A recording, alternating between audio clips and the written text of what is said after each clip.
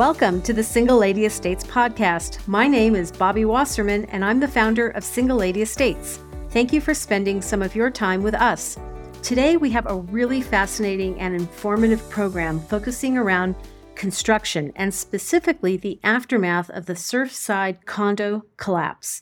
Surfside is the Miami suburb where the Chaplin Towers 12-story beachfront condominium partially collapsed in 2021 and 98 people were killed. Very broadly, there was a structural problem that had been noted in 2018, and the building had been slow to respond with repairs, and as a result, the building collapsed 3 years later. As a result of this tragedy, some states are re-inspecting beachside properties. So our guest, Josh Thompson, is the CEO and founder of Thompson Construction, which specializes in luxury high-rise construction for commercial and residential projects within the state of New York.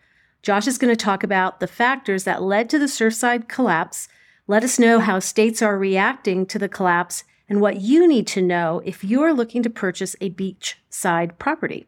Welcome, Josh. Hey, Bobby. Thanks for having me.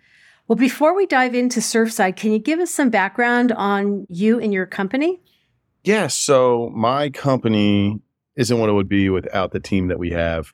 I feel that my team works on my business and I'm solely dedicated to my team. And what we do is we specialize in exterior building maintenance services in the New York City and New Jersey area. Primarily, we do a lot of window washing, power washing, caulking, glazing, structural repairs. New York has a local law 11, which is basically every 5 years, every single building over 6 stories needs to be physically inspected by an engineer every 60 lateral feet. So pretty much full inspection all the way around the building. So a lot of times these may be clients that we already have that now need to facilitate an inspection to where our team is basically an Uber driver for the engineer to where just basically cart them around the building, either via scaffolding system or a lift or something like that, at which point the engineer will then bring back to the building a laundry list of facade repairs, loose bricks, windows, anything that could potentially cause a hazard. These engineers aren't so much looking or caring about the cosmetic look of the building. They're more concerned about the actual security of the building, making sure that nothing is going to be falling off. That could be deadly, So when you're in Manhattan and you see a lot of that scaffolding around, a lot of it is inspection and not so much construction? Yes and no. You're on the right trail. Okay. You're talking about those green sidewalk sheds that are all over the city. Yeah. Those green sidewalk sheds are a result of local law, but it's a result of the inspection.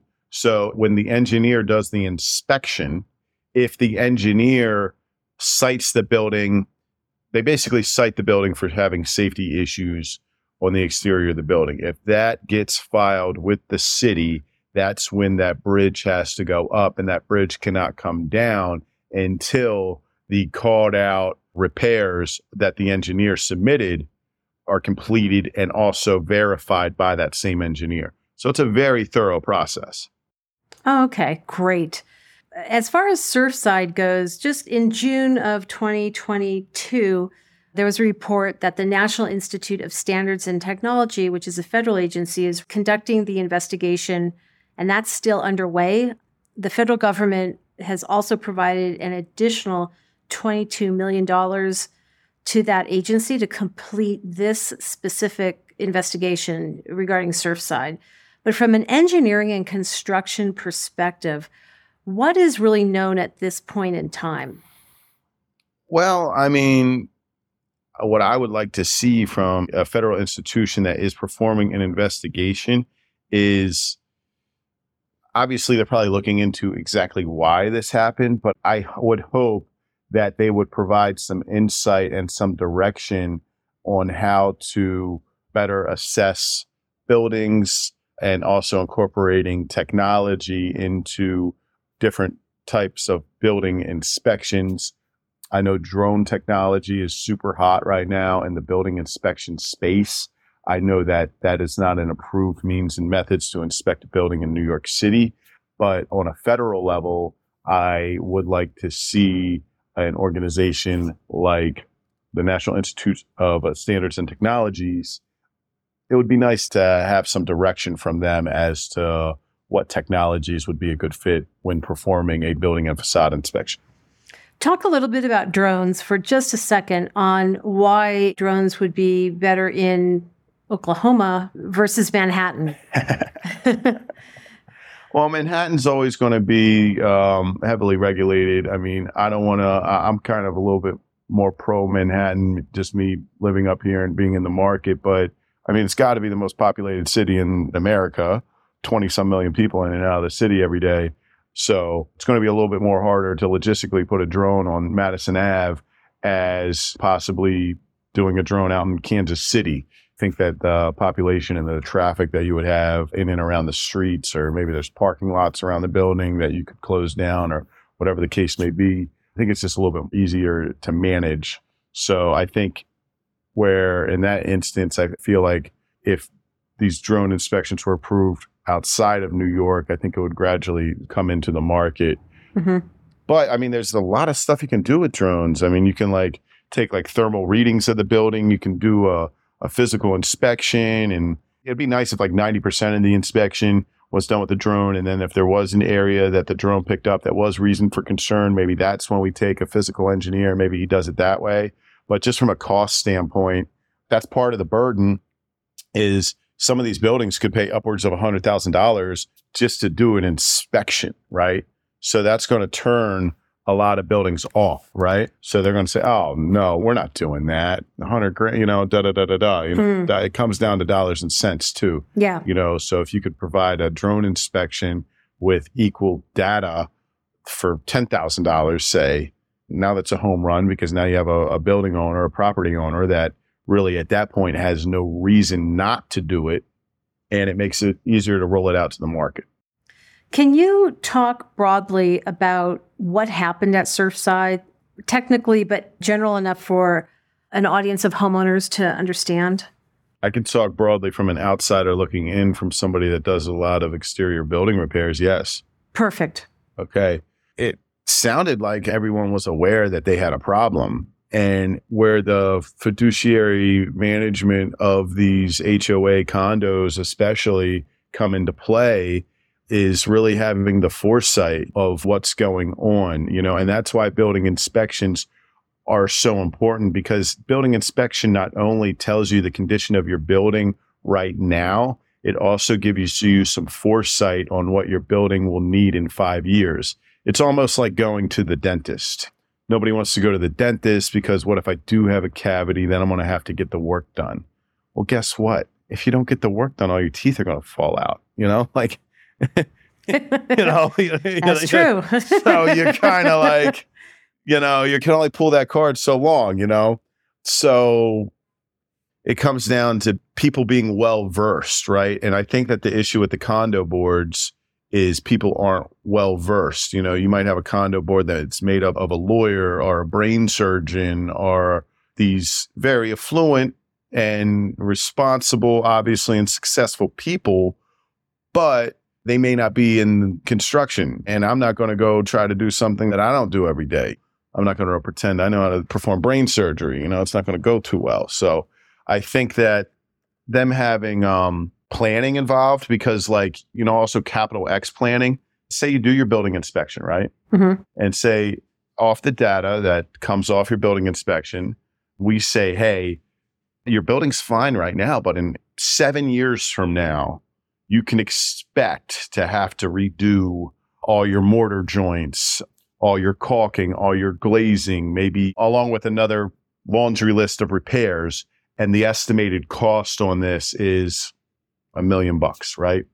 But that for a condo board, if they had 7 years to plan that out and to explore different CapEx options, they have 7 years to figure it out, how to come up with this money to have ready, to have in pocket for when these repairs do happen. And maybe in 7 years, you get lucky. Maybe in 7 years from now, the building hasn't deteriorated as bad as the engineer would have thought, right? Mm-hmm. But I think the important thing is the condo board having the fiduciary insight to think that far ahead and to prep and plan. Because I think what happens a lot with these buildings is it gets dropped on them like a heart attack. You know what I mean? Like, I feel that I could imagine that perhaps Surfside did not have that foresight on what was really going on with their building. It might have just been dropped on them. Hey, you need 1.5 to do these repairs.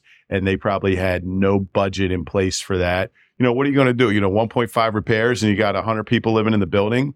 What are you going to say that, hey, everybody next month has to drop 150 grand into your HOA fee? Yeah. That's not going to go over very well. How does this knowledge transfer to other beachside properties throughout the U.S. in the coastal communities? Well, they need to take this seriously. They need to take this as a warning sign. They need to take it as, hey, if it could happen in Surfside, it could happen to me. So what specifically in New York and New Jersey, what are they doing to ensure that there is not another Surfside type collapse in their states? Well, New York City especially has had local law in place for probably 10 years now, Local Law 11. They just introduced a local law that's similar to Local Law 11 for parking garages. So if you're outside of New York City and you're in government and you're looking on putting something in place, I would look at exactly what New York City has been doing because they've been doing it for so long.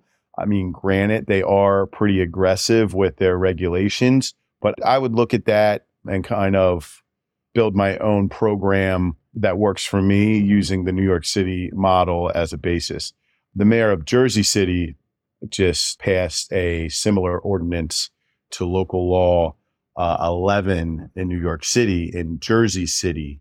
And I think the buildings have to get inspected every 6 or 7 years. It's a new ordinance that just popped into play. And I'm actually really happy to see that.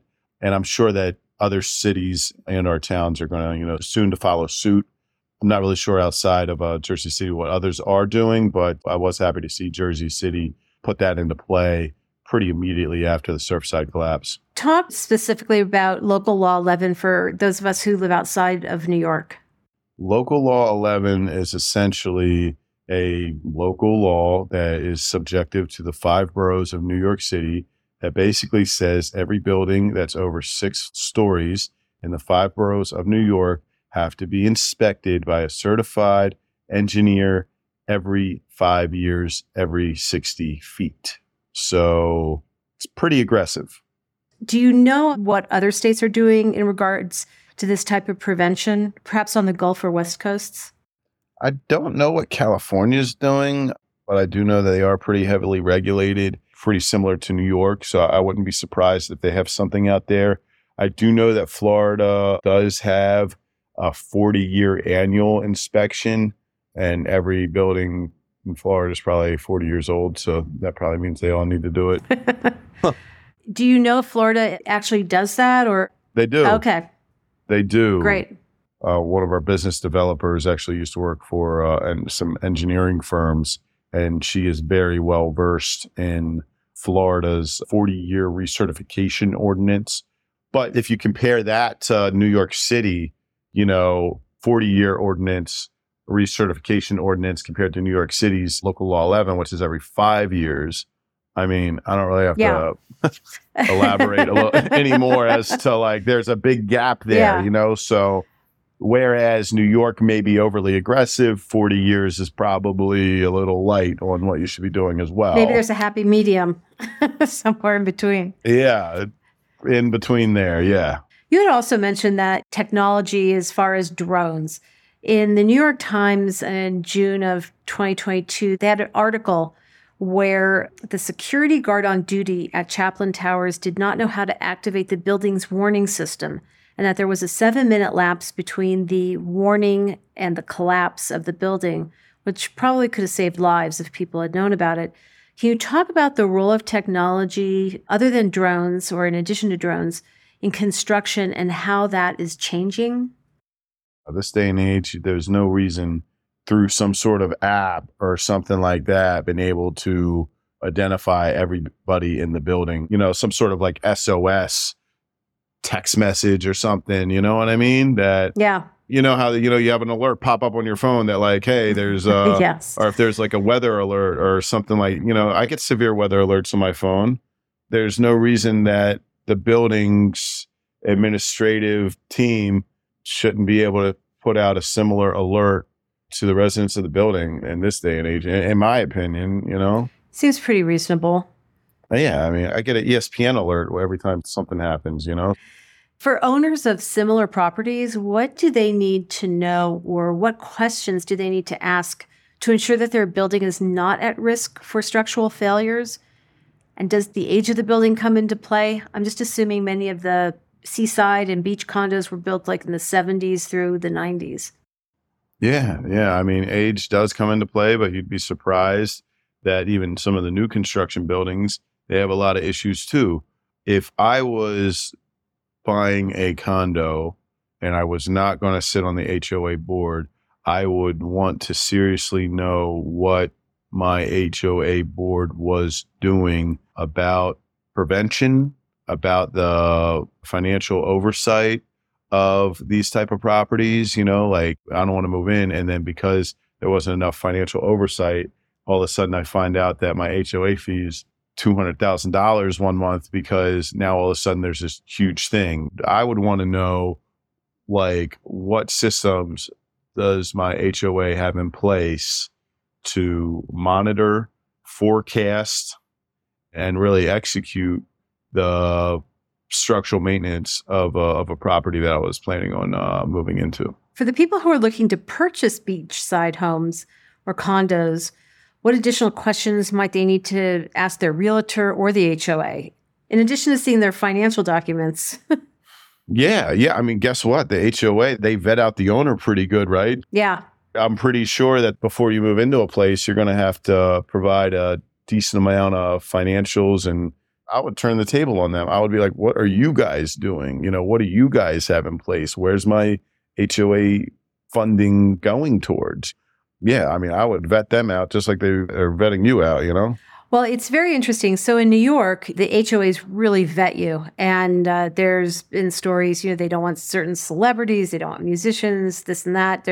Yeah. But as the farther west you go, and I don't know about Florida market, but in California, there's no vetting whatsoever, quite frankly. It's just, if you have a pulse and you have the money, you can move in. Yes, that's pretty much it. From what I've seen in California, I'm sure there's exceptions. I have a feeling that's the rule. So it's very different between like a Manhattan and a Los Angeles. Yeah. But are you finding through your business a regional difference in construction compliance? Oh, yeah. Yeah, 100%. I mean, even just from New York to New Jersey, there's a huge difference. In order for me to send a guy on site to any project in New York, I probably need about $1,500 worth of safety trainings for each individual, right? So that can get pretty pricey when we have a crew of 25 to 50 guys on site. That's going to get pricey, but that's, why construction is so expensive in New York City. But if you cross the Hudson River into New Jersey, and most of the country still operates off of an OSHA 10 hour. New York City, you need an OSHA 40 hour. Okay, so can you explain that to what OSHA and the 10 versus 40? OSHA 10 hours, like 10 hours of certifications. It's 10 hours of OSHA training. Okay. In New York City, they carefully vet out each tradesman, like qualifications for each trade. I think it's important that you make sure that you get the industry experts to work on your property, the right people working on your project, the right people overseeing your project, the right people managing your project to ensure that it's done correctly. That's why a lot of companies hire GCs or construction managers. A lot of times, even myself and my team, we will act as the owner's rep for different projects. I mean, some of these buildings are really intricate. to where there was a particular building that had some like cathedral stone on it, and that these cathedral stones were cracking and needed to be repaired. And they had this historical look that they wanted to preserve. And guess what? That is like so far out of our lane, but we still helped facilitate the project from an owner's rep standpoint, dealing directly with the HOA, because we were able to go out and find like, hey, check this guy out. He's a certified cathedral stone expert. We dug him up and we brought him in to specifically take care of these repairs. We felt obviously this guy would have done it better than us, because this is what this guy does every day. So I feel that it's just important to thoroughly understand everything that's getting done and the costs behind it versus just looking at a number of saying, oh, well, the engineer told me what my repairs are going to run me anywhere from $1 million to 1.5, which those engineering firms will do that. Engineers will come in and provide CapEx budgets for you and help you forecast what your expenses are going to be. Mm-hmm. But if an engineer is telling you that you need to budget $1 million to $1.5 million for your structural repairs, and you find a guy on the street that says, I'll do it for $250,000, I would be, something's off, Yeah. The way you're talking about it is an advocate that's going to have the homeowners or the HOA's interest at heart. And that's their job. Yeah. Is there anything else that people should know about the construction aspect of condominiums, whether they're beachside or in other areas?